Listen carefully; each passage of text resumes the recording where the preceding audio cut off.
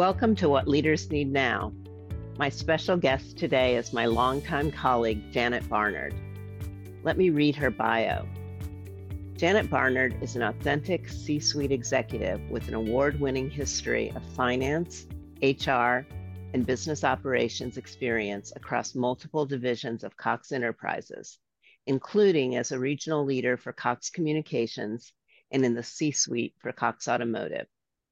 Known for her ability to scale and grow both early stage and mature businesses, she has helmed up to $3.5 billion in revenue as the first female C-suite leader of Mannheim, the largest wholesale auto auction firm in the world. This diversity, equity, and inclusion thought leader has been featured on CBTnews.com, Automotive News Daily Drive podcast, Auto Remarketing, GlobalAtlanta.com, and WashingtonPost.com, and has been a frequent speaker at events such as the Automotive News World Congress. Janet currently serves as an executive coach for C-suite and C-1 leaders as part of the Exco Group network, and is a principal advisor for Lotus Blue Consulting, focusing on organizational and digital transformation for large organizations. She is an NACD certified director and serves on the advisory board for Peakspan Capital, a venture capital firm. She volunteers her time as an advisory board member for University of Nebraska College of Business, her alma mater. Janet splits her time between Atlanta, Georgia, and Longboat Key, Florida, with her husband, Brian. She travels frequently to enjoy her two daughters' families in the Midwest, as well as spending time exploring new cultures around the world. Janet, thank you for joining us. So good to be with you again, Andrea. What about your stellar career journey most amazes you? I feel like so many people have a story like this. I was a daughter, youngest of five, of two parents who were eighth grade educated farmers, and my grandparents were German immigrants. And so we grew up in a tiny little farm community in southeast Nebraska. And so I think just the fact that I even reached the mid-level point of my career doing what I did, much less all of the opportunities that came in the latter half and what I do now, I'm still amazed by it because it wasn't ever something that my parents encouraged me to do. They weren't even necessarily about getting an advanced education or leaving the area we grew up in. Somehow they just taught us to be pretty independent people. And we all kind of, my siblings and I, just kind of went our own way and did what we did. And they somehow instilled, I guess, a sense of confidence and independence that enabled me to not be afraid of taking some of the risks that felt very risky at the time, that paid off in a really satisfying way. That's why I invited you to come here today to talk about courage. As I think about you and I think about the word courage, the two go hand in hand for so very many reasons. And that what the story you just told embodies that. When I wrote my book, What Leaders Need Now, I described two kinds of courage: personal courage, and your life, your career, the story you told just now, and all of the stories along the way embody personal courage. As you became an executive, you also embodied the second kind of courage that I described, and that is the courage to transform organizations. And that's what I'd like to talk about today with you. That kind of courage is reserved for leaders that have the positional authority to make unpopular decisions, to do the right thing when the right thing isn't always the popular thing. The other day, when we were talking about various institutions taking a stand over the Israel-Hamas war, you reminded me of the letter you wrote to employees after the George Floyd killing. Yeah, hard to believe that's already been, what, 3 years ago now.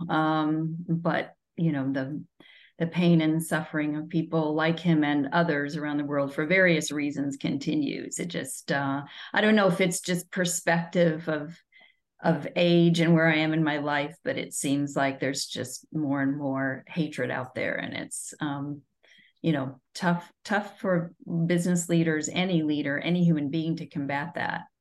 But when the George Floyd killing happened, and while of course some of these similar incidences had been happening for many years, there was something about that one that certainly did set the nation, I think, off on a really raw edge of feeling and emotion, probably because of today's technology and the viral videos that we all saw. And it just had a outsized impact on me personally as a leader and a human being. And I could see the pain and suffering of people in our organization. And so very quickly it became clear to me that in some way, we as members of leadership needed to just simply acknowledge that people were going through a tough time. And so, in a large corporation, these kinds of communications are difficult to put together and difficult to run through the process and so forth. And I will admittedly say that because I felt so compelled to speak to people, and at the time I was the chief people officer for Cox Automotive, I just really felt like we needed to move quickly on this and say something.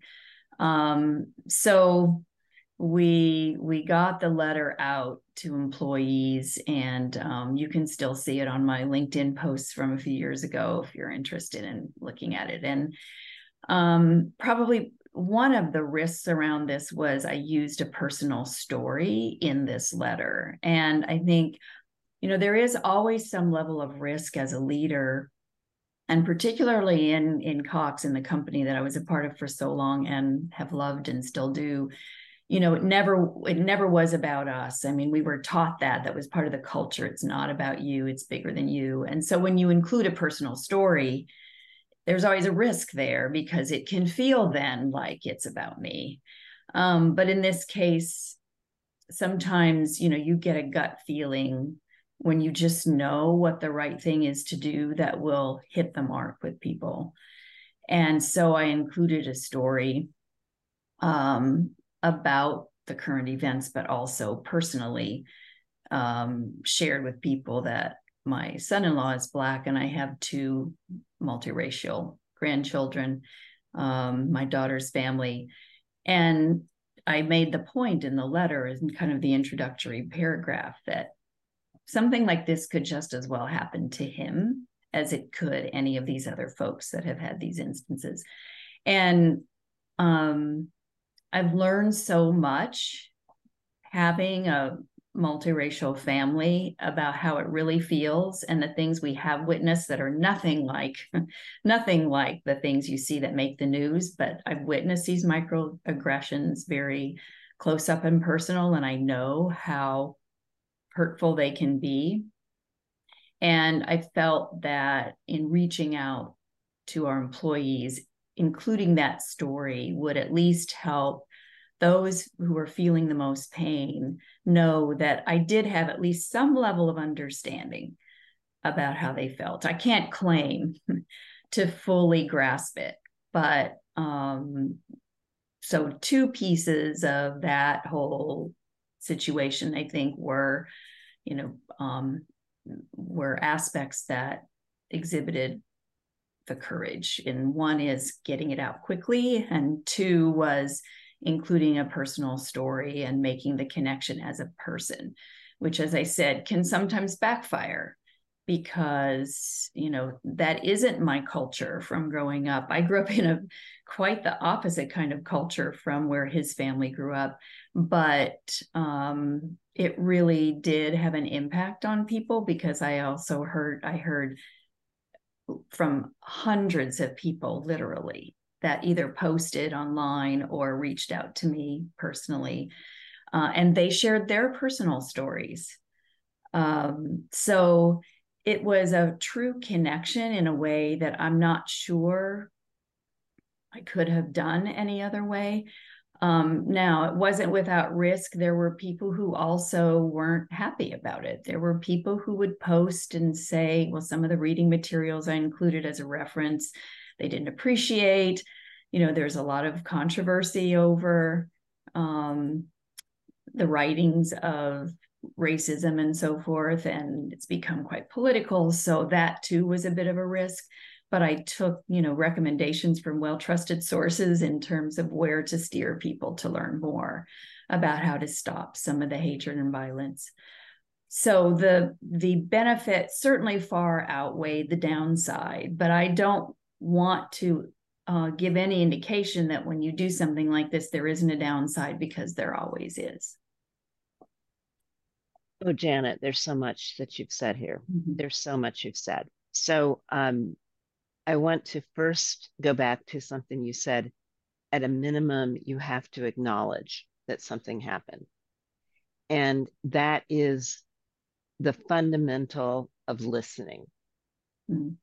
And that's what it sounds like your motivation was, to listen to what was on people's minds. And Mm-hmm. this was an act that you did as an executive, to listen to what was going on.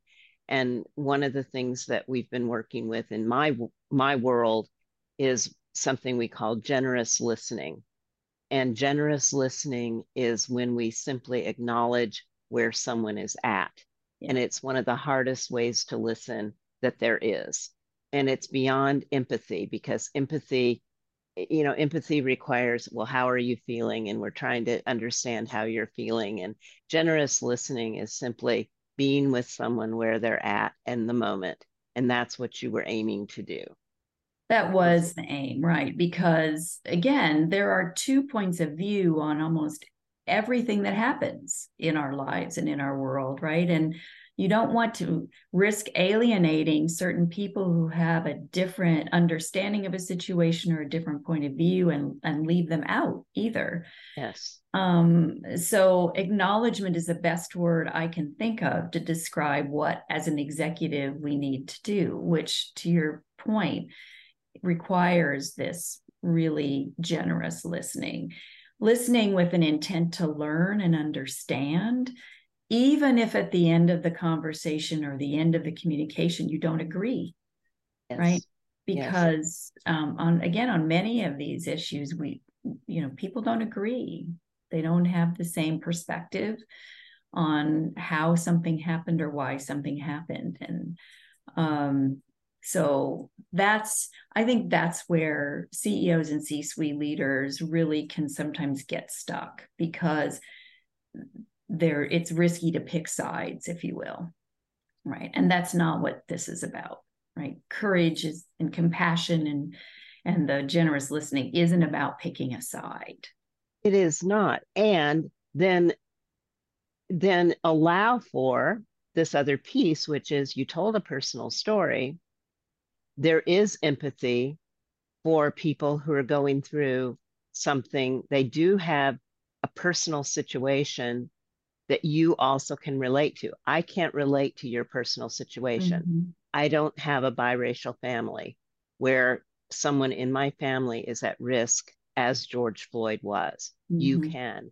And in your letter, you write about a situation where your son-in-law was in that kind of situation and at risk. So you've experienced that. I haven't. So you have true empathy for someone who has that situation where you've truly experienced that. So you Mm-hmm. took the risk of talking about that as well. And that's the taboo that you're talking about. We don't always take that risk or go across that line. And I find it so fascinating. Just this morning, I didn't know this would be relevant to our conversation, but apparently, during the pandemic, CEOs got this extra dose of empathy, according to all the surveys. and then it plummeted in 2023, according to the surveys. Mm. And today, Corn Ferry, I saw the new survey, talent survey, says that in 2024, CEO empathy is going to be a real, it's one of the top talent acquisition needs. CEO empathy is going to be significant as one of the top talent acquisition needs in order to build culture. Um, so, we're talking about empathy. We're really talking about CEO empathy and that in its role in culture. And it used to be a taboo. We didn't talk Right. about feelings at work. That's right. That's right. That's certainly the time I grew up in my early years. I mean, I didn't really talk about my kids a lot. I didn't talk about my husband a lot or what was going on, or, I lost parents and grandparents over the years. Certainly, I let people know when I needed to be gone for some of those things, but it just wasn't something that you focused on in the workplace until not that long ago. I mean, this is really a fairly new kind of, this whole bringing your whole self to work is a fairly new thing that honestly I credit some of the Gen Z and millennials with bringing to the workplace. Somehow they naturally not only feel more comfortable doing that, they demand the ability to do that. And that's very foreign to, those of us who've been in the workplace for a number of decades. um, I would say it's a nice move. It's a good change, but it does make our jobs as C-suite leaders more complicated. There's no question about that. I do think it complicates the way we communicate, what we comment on, what we do, how we comment on it. So say more about that. What are the complications, or what are the guardrails, if you will, that C-suite leaders need to take into account? Yeah, I think, one of the things that I really had a hard time wrapping my head around, even in my, most recent years of working as I was more and more senior, is the fishbowl that you live in when you're a senior leader, and how every word and every action is watched and sometimes taken out of context for good or maybe not so good, depends on the situation. But I would often be amazed in responses to communications or employees who would walk in my office or send me an email about how something touched them, the tiniest little thing, or how something they saw or heard didn't sit well with them, and it sticks with people. I just heard from one of my coworkers, former coworkers, recently, who was in a meeting, it was an employee resource group meeting, and someone in that meeting who I knew, but I mean didn't know really well, someone junior to me, had told the story of how he came into my office one day and I turned my phone off while we were having our meeting, and he told that story about how that had an impact on him. I mean, there's such a tiny little thing, and sometimes we do these things very consciously, sometimes unconsciously, but I think that's the thing to keep in mind. And so how to use that fishbowl for progressing the company forward, for bringing people with you. And I know, our topic is courage, but if you really want change, transformational change to happen, which is what every company seems to be going through these days, you have to create followership. I don't know how to create followership without courage, yes, but compassion and humility with it, because that's the connection to the people. Right? That's what helps people understand that you're being your authentic self and you're in it with them and you're as passionate about this as they are. Otherwise, it's not that inspiring to follow. That's right. Thank you for that. Mm-hmm. So, as you look back in on your career, was there ever a time when you wished you had taken a courageous or bold move and you retreated? Um, so there was one story I'll share, and I'm not saying I regret it, but it was one of those times when I was too scared to take the leap and didn't. And it all worked out fine, but it makes me wonder how different life would have been. So there was a time when our company sold some properties, pretty large properties, and my team I was leading at the time and I were the lead team for the sale. And our employees knew that it was probably pretty inevitable who the buyer was going to be, and they weren't happy about it. And in the end, that was indeed the buyer. I think it all worked out fine. But there was a time during this whole process, and I was pretty young still at the time. I also needed to work. And so there was a time when I thought, I should take this over. Like, I should start a company and take these people and find a way to buy this and run it. Because it was a property that was full of small and medium sized cities and towns, that these are the places that I knew, that, you know, the kinds of places I grew up in. And I felt like, you know, maybe my team and I can give them the kind of experience that they really want to have, that they feared they wouldn't have under this new leadership. I didn't do it. I honestly didn't. At the time, I didn't know how to begin. I certainly could have gone to some of my trusted advisors and learned it and taken the risk. And I went on to have a great career at Cox from there on. And so I have no regrets on that front.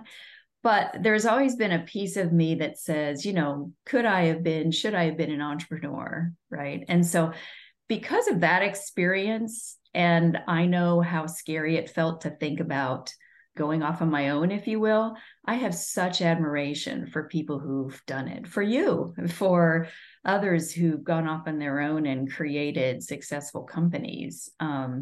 Because that there have to be just really terrifying moments, especially at the beginning. So, you know, we all have these moments of fear and trepidation that keeps us from doing certain things. That was a time when I felt it, and you know, I didn't do what I was thinking about doing.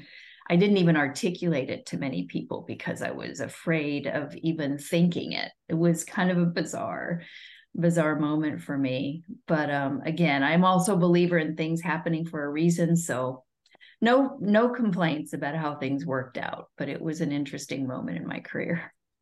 You know, courage is not throwing all caution to the wind and just jumping Yeah. and hoping for the best.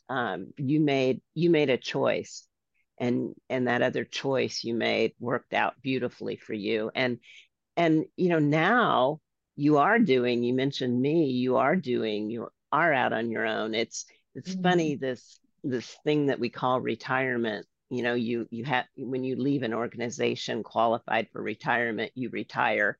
And some people retire Yep. and some people go on to do other things, and that's what you're doing now. You know, you have an LLC, you are doing other things, and you've been away from this organization that you spent so many years um, dedicated to, and now you're out working with other companies. So in some ways, you are that entrepreneur. Um, Mm-hmm. what what insights is that giving you um, in terms of your own, I don't know, your own courage, but also how executives, how legacy practices in organizations are holding back courageous action, forward movement, culture, transformation. What insights has this given you in this time? It's not been a long time, but it's been enough time to give you some perspective Yeah. on forward movement. Yeah, I've probably worked in, I don't know, 6 or 8 different industries since I retired from Cox. And I love that, learning about these different businesses, how they work, how they operate, the cultures inside of them. First of all, they are vastly different. I will say that. Secondly, no matter how different they are, they all seem to be trying to solve many of the same problems, which I find interesting. We think we're so different from the next company, and we're not, but culturally we can be. So I think there's a few things that have kind of been ahas for me. One is, in exercising courage, you do have to pick your moments. And I find myself now talking to some of my clients about they want to go fast. They want to make this thing happen. And then I find myself saying, sometimes you have to, the old slow down to go fast kind of thing. And sometimes I'm like, I can't believe I'm saying this because I was the one that wanted action, right? Am I talking to Janet Barnard right now? Right, exactly.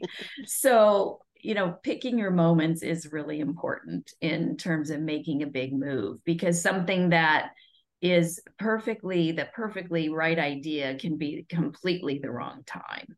And then it can fail or it can backfire, which you don't want. The second thing that is interesting to me, and I've felt this, and I've always wished I could do something about this. I don't know what a better answer is, but titles scare people. Titles hold people back. And the weight of the big title can so often keep people from speaking truth to power, right? Keep people from speaking up when something needs to be addressed. And that just makes me sad. I think there's so much more that could be done if people in the right moment, in the right way, had the courage to say, you know what, I think maybe we're heading in the wrong direction, or I agree with what we're trying to accomplish, but there's a better way to do it. And I saw so many people holding back over my career. And I see it now with some of my clients where I have to encourage them to pick the right moment. We work on the style in which they approach it, but to have the courage to speak up even when there are multiple people in the room with titles much bigger than theirs. I wish there were a better way to do this. I haven't seen one. Because no matter how well-meaning the CEO can be or how open they may be to input, people assume that you're not. And then the third thing is, in spite of all that, people do follow your example. So if you're authentic, if you take the time to be an active and generous listener, if you stop and say good morning in the hallway, if you do those little things that show people that you're human, then the titles can, the impact of the big title can be minimized and people will start to trust and speak up. One of my favorite notes when I retired from Cox that I got from someone who I really didn't know that well, but knew of. And they said, I'm really sad to see you leave because as long as you were there, I just knew things were going to be okay. And I thought, wow, that's just an awesome perspective and such an awesome feeling as a leader when I had to make as many unpopular decisions as any other leader did. The news I'd have to share sometimes was not good news. That's trust. That's right. Trust. That's right. So, being human and creating the trust is really the key. Well, those three things, those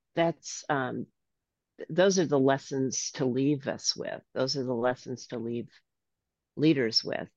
And this idea of this, being sad of how people are afraid of the titles, you gave us the solution to be the role model. Mm-hmm.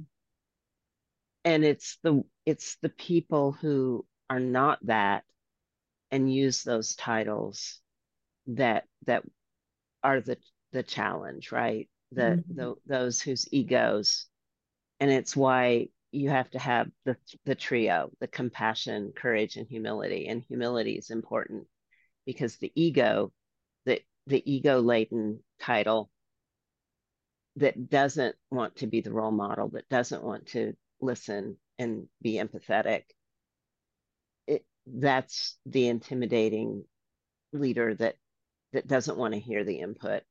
Um, Right. And we've seen some really astounding examples recently of leaders who had the ego and the narcissistic compulsive behavior and so forth that have imploded, right? So, I mean, that may work for some period of time. It doesn't work over a period of time. I oh, think that's been proven time and time again. yeah. Sadly, they're out there, and we all run into them in our day to day.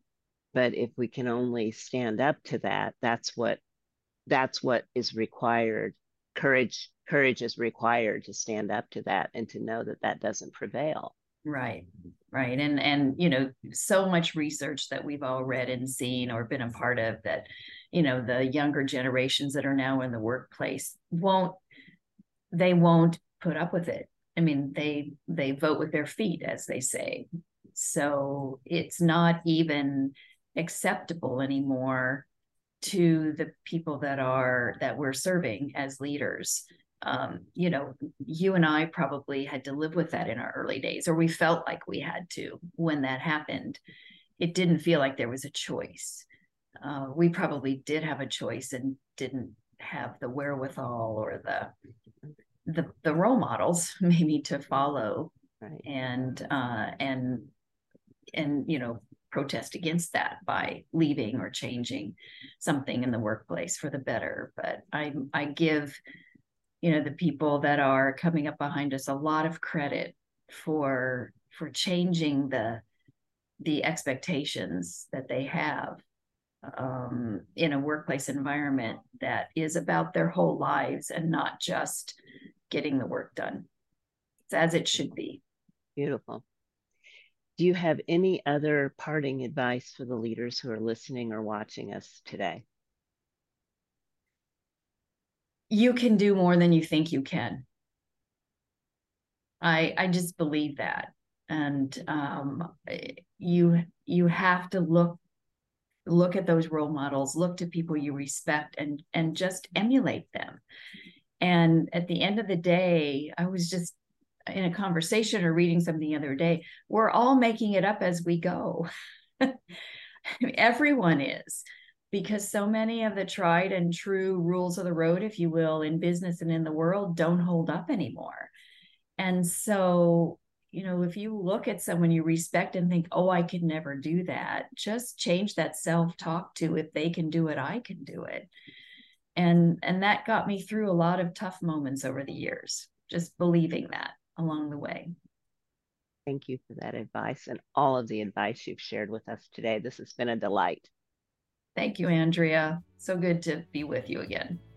Wonderful. For those of you watching and listening, thank you for being part of this conversation. Be sure to subscribe to our podcasts on YouTube by hitting the subscribe button below, or go to whatleadersneednow.com to see our library of past episodes. Thank you for listening, and be well.